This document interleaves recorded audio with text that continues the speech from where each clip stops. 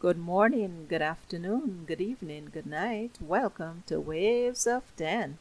The topic for the spring season is 10 scams to avoid around the world. So let's jump right into it. For the sixth episode, we'll take up the grandparents scam. The grandparents scam is also called the emergency scam and the grandchild scam. And the name grandparent scam tells us who fraudsters are targeting in this scam. Here's how it works.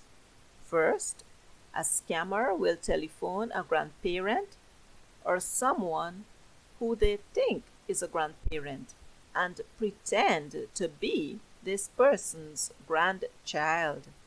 However, sometimes they pretend to be calling on behalf of the grandchild. The caller will say they are in trouble and need their grandparents' help. For example, they may say they were arrested for a vehicle accident and are in jail. They will then ask if they could send them some money to bail them out of jail. They may also ask the grandparent not to tell their parents or anyone else they are in trouble or asking for help. These calls usually come late at night to add to the grandparents' distress because of whatever lie the caller spills.